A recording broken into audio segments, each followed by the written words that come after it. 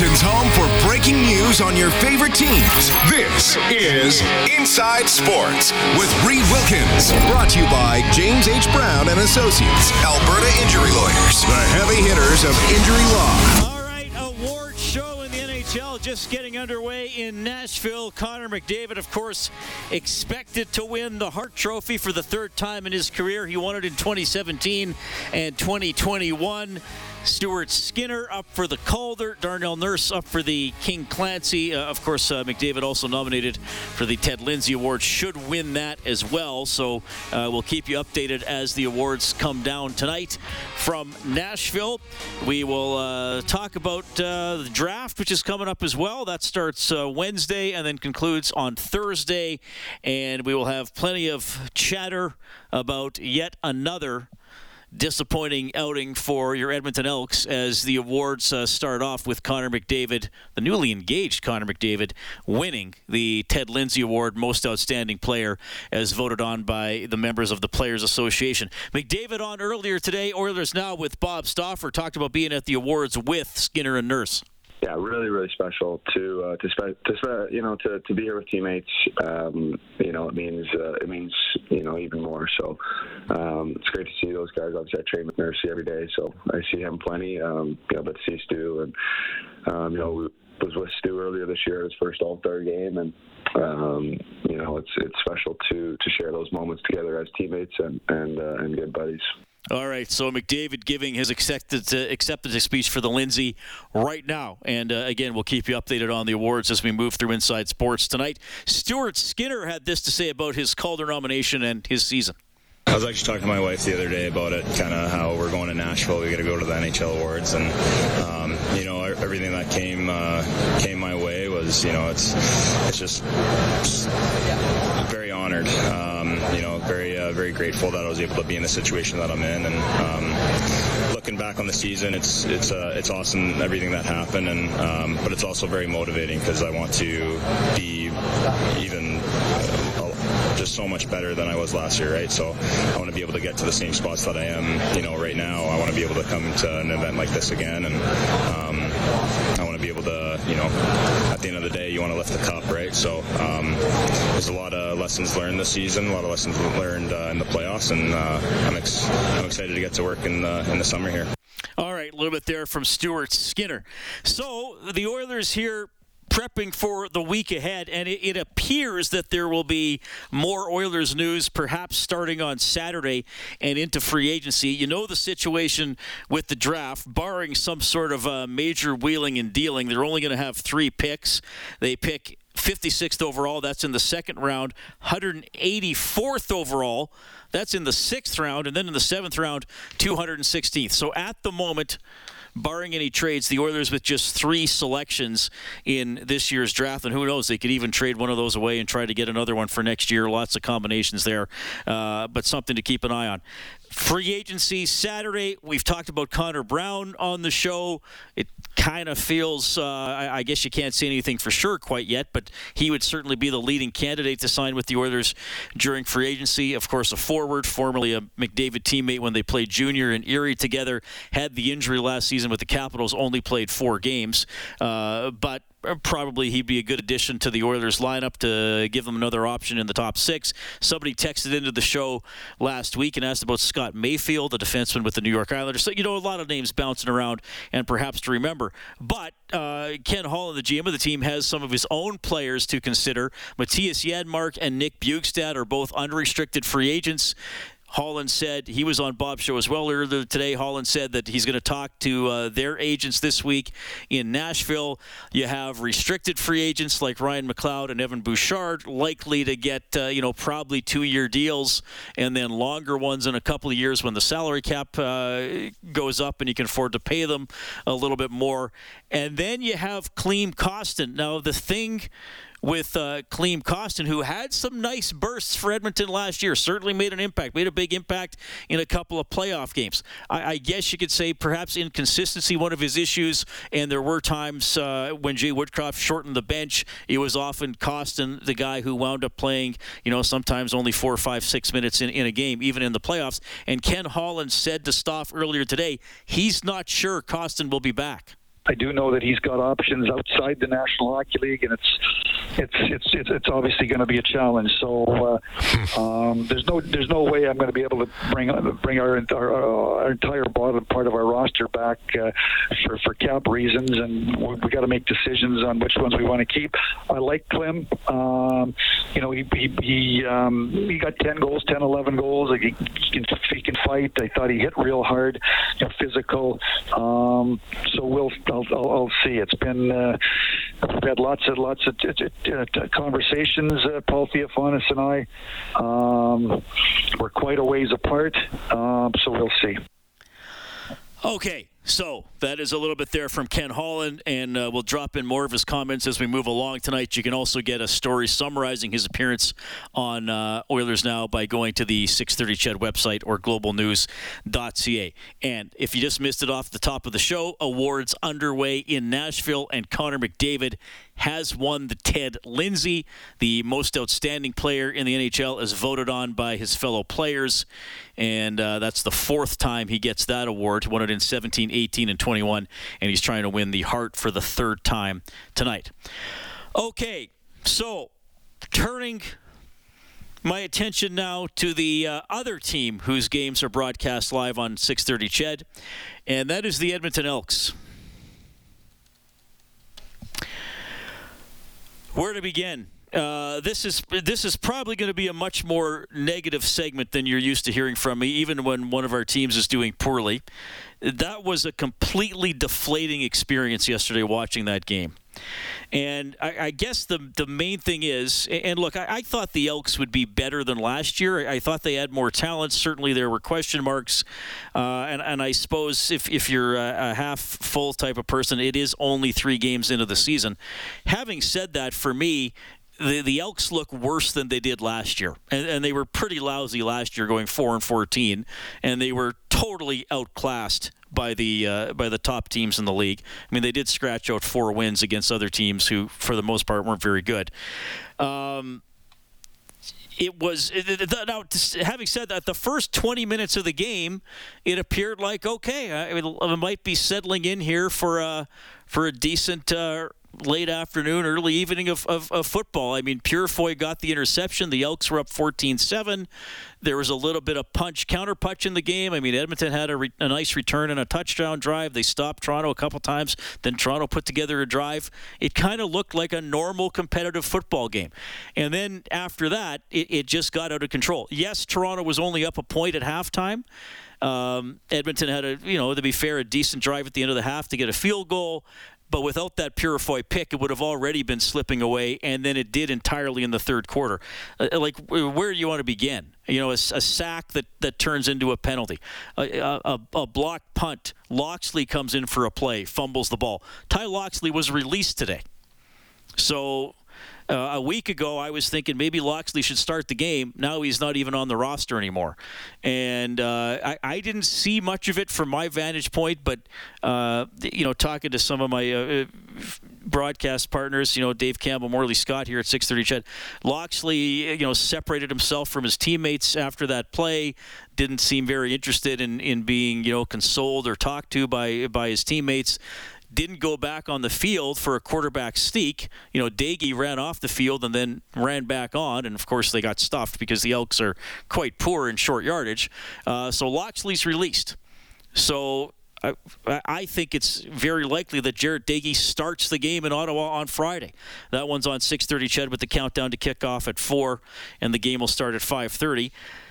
I guess what else do you do at this point? And again, it's not all quarterback play, but Cornelius was not sharp enough. Daigie made some good throws, threw a terrible pick 6, and did get a lucky break on the long bomb at the end of the game, which was, a window dressing touchdown. But I thought he made some really nice throws and showed some ability to escape the pass rush. Kind of spun away a couple times from guys in that play down by the goal line in the fourth quarter. I guess he's the best option, or maybe he's just the most exciting option, or maybe he's just the option that might inspire the most confidence in his teammates. Here's what Daigie said on the Points After show when asked what he wanted to do coming into the game. Yeah, I was just trying to bring a spark to the team. Whatever I could do to get these guys to rally a little bit and finish competing and not lay down, and that's what we did. I'm glad we didn't give up and we just kept competing. You seem to have that fighting spirit. Like you didn't let any plays die, it seemed, and that resulted in some big plays.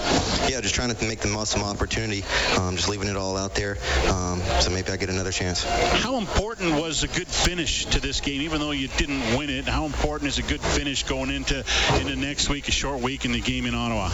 Yeah, I think it's important that we didn't give up. You got a bunch of good dudes in this locker room. I know we're 0-3, but we didn't quit, and that's a good sign. It's very important to move on to Ottawa. You know, not every quarterback can do what you did tonight, and that is after you throw a tough interception that was a pick six, you came back out and you led the team down the field. How are you able to do that? Is that something you've always incorporated in your game? Yeah, I think it's taught by my dad. He's a football coach, and he kind of taught me, being a quarterback, you have the next play mentality. And I've played a lot of football, played a lot of college football. I know that, but it doesn't mean anything, but I played a lot of football. So, it's not my first rodeo.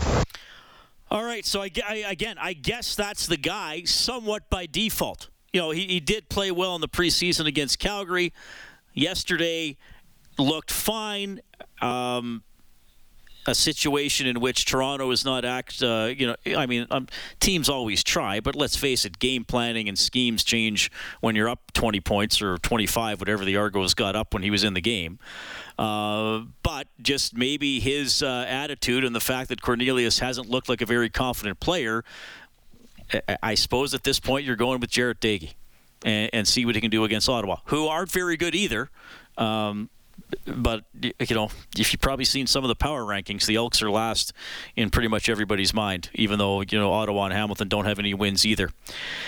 I'm not going to talk too much about the home losing streak. We know it's there. As I've said before, it's not just home field that is the problem.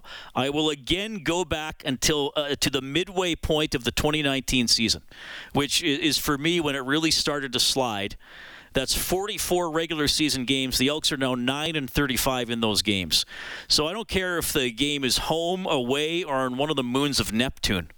See, I'm not even sure how many moons Neptune has. Maybe there's an astrologist out there who can... Is it astrologist or astronomer? No, astrologists are the zodiac people. Astronomer who can tell me. Well, astrologists may be able to help the Elks as well. Who knows? So I regardless of where the Elks win, they just need to win a game. And I guess this is the part of the show where I'm probably going to be much more negative than what I would usually be. But there are 15 games left. Who do they beat? They play BC twice, unwinnable. They play Winnipeg 3 times, unwinnable. They play Toronto again, unwinnable. They play Saskatchewan twice and Calgary twice each. Okay, maybe. Ottawa twice, maybe. Hamilton twice, maybe. Montreal, probably not. So 8 of the remaining 15 games they might have a chance in. How many of those do they win? And the sad part here, I was in the stands. You folks have watched the games. It's difficult to watch because even when something good happens, then something bad happens. It looks like they've sacked Chad Kelly. He gets away and throws a touchdown pass. Serezna sacks him. He's called for a horse collar. They have them 2nd and 12. A.C. Leonard, who hasn't been that good, takes an offside penalty. It's 2nd and 7. Toronto converts that. They probably wouldn't have converted the 2nd and 12. Eugene Lewis, who, granted, has not had the ball thrown to his way enough, gets to the 1-inch line and fumbles. He's been identified as the second best player in the league on the TSN's preseason top 50. You got to score, even if it's a game that you're probably going to lose anyway. It's just over and over. Things happen. It's almost comical at this point, but it isn't. It's more painful than comical. Jed Roberts, who was recognized yesterday on the field as part of the 93 team, is going to join me a little bit later on. Time for your feedback as well. If you want to weigh in, 780-496-0063 is the hotline presented by CertainTeed, the pro's choice for roofing, siding, drywall, insulation, and ceiling systems. CertainTeed Pro all the way. You can email insidesports@630ched.com. Get me on Twitter @Reid Wilkins, ReidWilkins. Back in a couple of minutes. Inside Sports with Reed Wilkins is brought to you by James H. Brown and Associates, Alberta Injury Lawyers. Go to jameshbrown.com. Won the Ted Lindsay Award. Anze Kopitar of the Kings has just won the Lady Byng. We'll keep you updated as they hand out the awards in Nashville. 780-496-0063. Kellen, before we go to the phone lines, give me something that you have. All right. Well, Angry Andy texts in, and he is quite angry here on a text line. He says, there should have been bloodshed today. I get that they can't fire Jones, but what about the offensive line coach or the offensive coordinator? The fans want to feel like the weakness of the team are being recognized and dealt with. That is from Angry Andy. Yeah, that's an understandable comment. Steven Sorrells is the offensive line coach who was the Riders' offensive line coach last season. And if you watched Saskatchewan play last year, they had a pretty lousy offensive line. Now, is that all on the coach? Probably not, but I guess it makes you wonder when you see it a couple of years in a row. Stephen McAdoo's the offensive coordinator. I'm sure you know how I feel about him. I don't think he's going anywhere. He's very tightly linked to Chris Jones. Just quickly here, you may have seen this in April. Justin Dunk wrote an article on 3 Down Nation, and he reported that Chris Jones, while he has a 4-year contract, it's actually a rolling 1-year contract for 4 years. Because one of the concerns about, well, could you get rid of Jones? Well, yes, but then you have him against the coach's cap for however long he's not coaching. But the Elks have an out at the conclusion of each year of the contract. So if this year was a disaster, they could dismiss Jones and not owe him 2 years worth of money that would count against their coach's cap. I did confirm that with a source with the team earlier today. 780-496-0063. Rick is on the line. Hi, Rick. Hey, Rick. Hi, Rick. Are you there? Well, this is Randy. If that's... Oh, my apologies. I thought I had Rick. Oh, okay. I'm sloppy like the Elks are. My question for you is, the Elks finished, I believe, 4-14 last year. Correct. And so what's a realistic expectation for this year as far as number of wins? And what would you consider a successful season? Is it another 4 wins, or is it making the playoffs? And what are the consequences if that doesn't happen?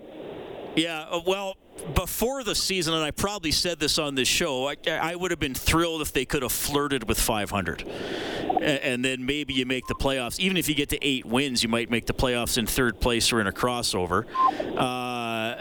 Certainly you'd hope I would have hoped they could have got to at least 6 or 7. They don't, as I said earlier, they don't appear good enough to do that. Honestly, Randy, I don't know what the consequences are. I guess we got to let it play out. If they're 2-16, and quite frankly, they could be. I don't know. Then maybe that would be it for Jones. Maybe you say, okay, you couldn't turn it around. I don't know. If they somehow get up to 7 wins and play more exciting, dangerous football, then maybe you might say, okay, they took some strides and they were a pain to play against. But they are a pretty easy out for teams right now. Yeah, true. What would you do if it's a 3-win season? I think you would have to get rid of the coach, which is also your manager. So I guess both go, and you're starting over again, which is unfortunate. Very unfortunate. I don't know who you find as a replacement, because who would want to take that project on? Well, and that's another thing, and maybe this is a topic we'll do another day about the league in general. I think the quality of play in the CFL has suffered because of the quarterbacks in the league. There just aren't as many good quarterbacks as there used to be. And who's the next up-and-coming coach? Or who's the next Mike O'Shea? Maybe that Phillips in BC? I don't know, maybe. But how many? That's an exciting team to watch, so, maybe that could help. All right. Thanks, Randy. Sorry I got your name wrong. That is Randy, 780-496-0063. Again, I know I have a negative tone, but after the first 3 games and after last season and after the year before that and after the second half of 2019, man, oh man, been beaten down a little bit, haven't we? We will get some thoughts from Jed Roberts. He's always informative. Of course, used to play for the team, and I know he tries to always have something positive to say. We'll see what he can muster up tonight. 911. 911, what's your emergency? I'm on a cruise ship. There was an explosion. Oh my God, the ship is sinking. I can't get out. There's water everywhere. We're going down. I've got a lock on your location. Stay with me. Hurry. Hello? Are you there? Help is on the way. Angela Bassett and Peter Krause return in an all-new season of 911 on a new night. Thursday, March 14th on Global. Stream on Stack TV.